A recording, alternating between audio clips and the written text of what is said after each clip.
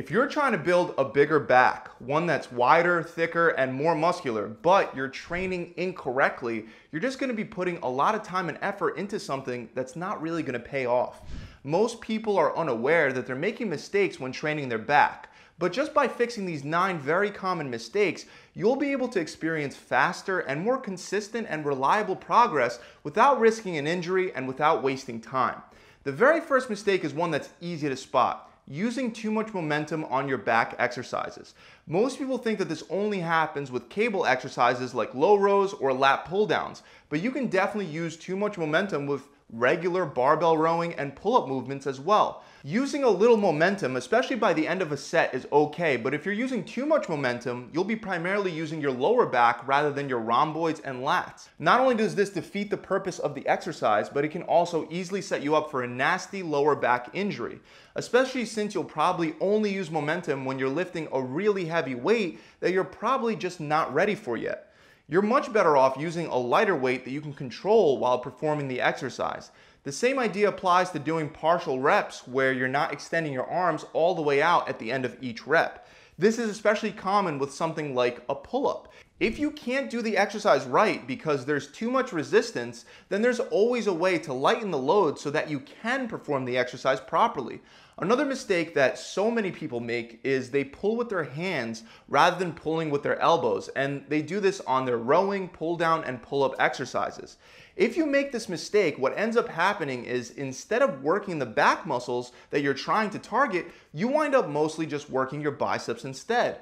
Even though the biceps will be involved in most of your compound back exercises, we want our back to remain the prime mover and only have the biceps assist the movement.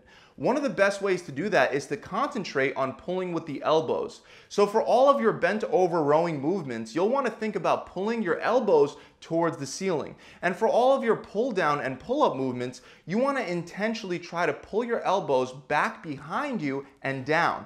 Something that has helped me a lot is rather than taking a regular grip, I like to loop my thumbs around the bar whether I'm doing pull-ups, lat pull downs, or rows.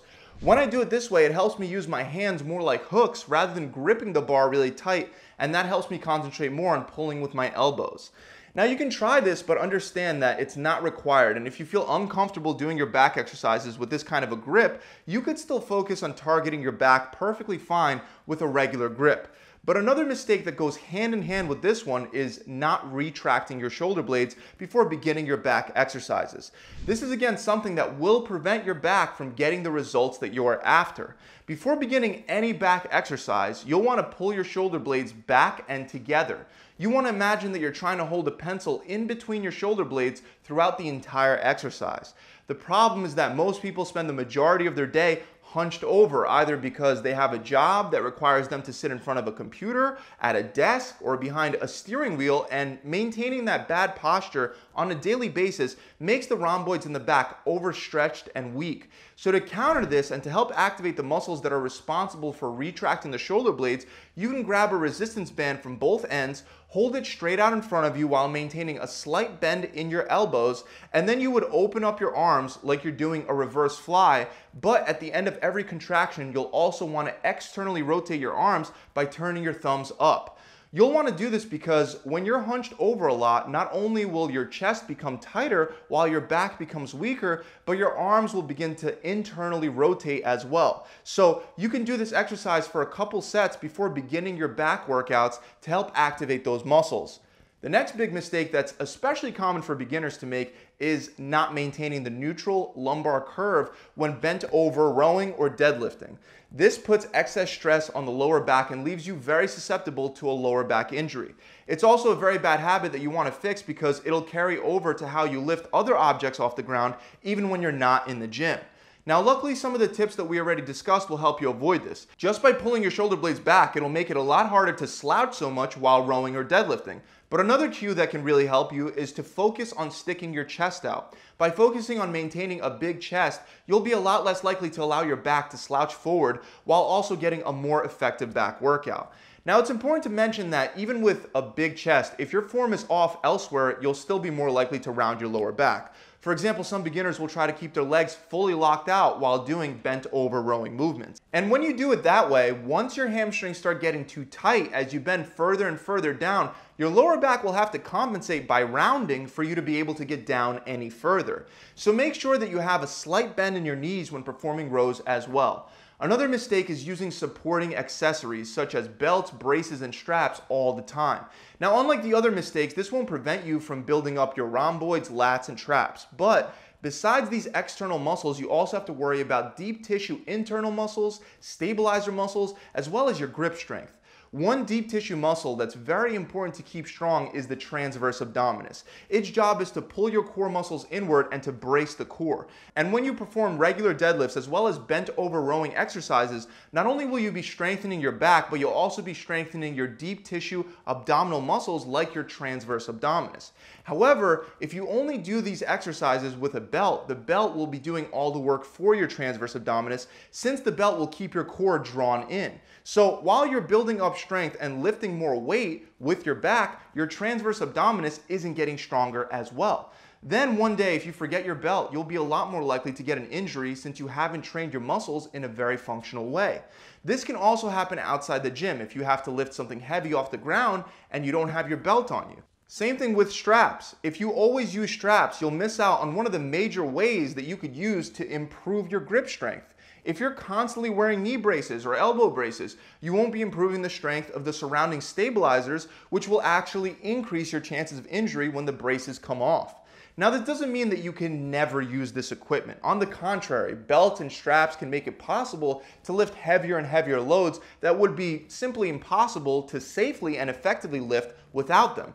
But that doesn't mean that you shouldn't also incorporate plenty of moderately heavy sets that lead up to your really heavy sets without using the supportive equipment for those moderately heavy sets. You can also do full workouts where you don't use any supportive equipment whatsoever to help keep your stabilizer muscles strong. Let's move on to another mistake that you'll usually see on lat pull downs. When you perform a lat pull down, you want to try to bring the bar under your chin, but no lower than your upper chest. Once you get that low, going any lower will no longer be working your lats. Instead, you'll probably be using relatively weak rotator cuff muscles that are responsible for internally rotating your arms. Obviously, this can lead to an injury, but it will also prevent you from using heavier weight since you won't be able to get that low without going lighter. Trying to go that low will also limit lat activation because it'll cause you to pull your elbows forward in front of you rather than keeping them out to your sides. To prevent this from happening, try pulling your elbows back behind you and don't go lower than your upper chest when performing lat pull downs. Next, we have the general mistake of not switching up your exercises and not incorporating any variety. Of course, it's true that exercises like deadlifts, barbell rows, and pull-ups are some of the best that you can do to build your back up, but you should also incorporate other exercises that allow you to target your back from unique angles and in different ways. Exercises like face pulls, unilateral cable pull downs, and long angle dumbbell rows can all be very effective at targeting the back in a different way. Repeating the same exercises over and over again will eventually lead your body to adapting to them and you hitting a plateau.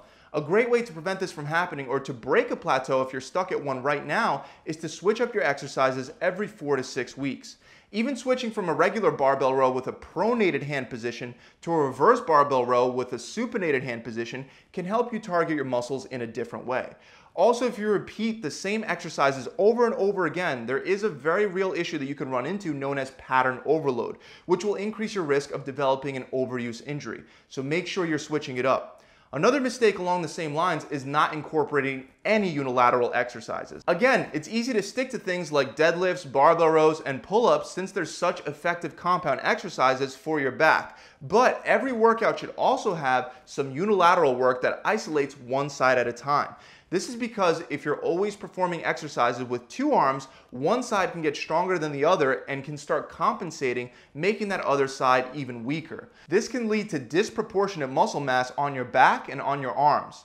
One of my favorite unilateral exercises is the long angle dumbbell row, which is performed just like a regular dumbbell row, except you keep your arm opened up at a wider angle, aiming to bring the dumbbell back towards your hips. This will help you target the back of your shoulder in a way that's going to be very difficult to do with a regular barbell. Suitcase rows and regular dumbbell rows are great too, as well as unilateral cable exercises.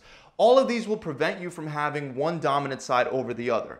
The last and the final mistake I want to go over is doing too much or too little isolation work. If your workouts are made up of mostly isolation exercises instead of the major compound exercises that we've been talking about, you're going to have a really difficult time adding thickness to your back. You'll also find it a lot harder to progressively overload your back exercises since isolation work will require you to usually use a lot less weight. With that said, if you're not doing any isolation exercises, you're going to have a lot of trouble with lagging muscle groups that aren't keeping up with other muscles that might have grown faster. For example, a lot of people have lagging lats, and pull-ups are great to help you build up those lats, but if they're still not growing, incorporating exercises like straight bar pull downs and pullovers can really help your lats catch up to the rest of your back. If you're having trouble with the back of your shoulder, let's say, or it's just not proportional to the front and the side of your shoulder, doing isolation work with exercises like reverse flies can really help as well. Even though everyone is different and some people will need to work isolation more than others, you want about 80% of your workout to be focused on the major compound lifts like the rows, pull-ups, and deadlifts, and about 20% of your workout to be focused on the exercises that isolate parts of your back. So those are the 9 major mistakes that I see a lot of people making with their back workouts. I really hope this video has helped you out. If it has, make sure you subscribe to this channel and hit that bell icon so you can be notified whenever I release new, future tips and tricks, just like the ones that you found in this video. Also, as always, I want to remind you that building muscle isn't just about your training. It's also about what you're doing in the kitchen.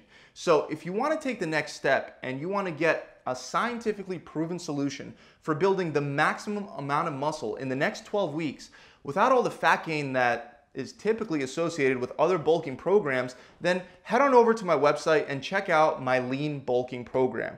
Not only will this program lay out exactly what you should be eating for the next 12 weeks as your metabolism adapts and changes, but it also teaches you advanced training concepts like undulating periodization, reverse pyramid training, and much, much more to help you break through plateaus, get stronger, and build more muscle. As with our other programs, there will be a full video exercise library and there'll be a coach to help guide you through the whole program and answer any questions you have. To find out more, you can click the link in the description below, or if you want more personalized one-on-one help, you could visit my website directly at gravitytransformation.com. I'll see you guys soon.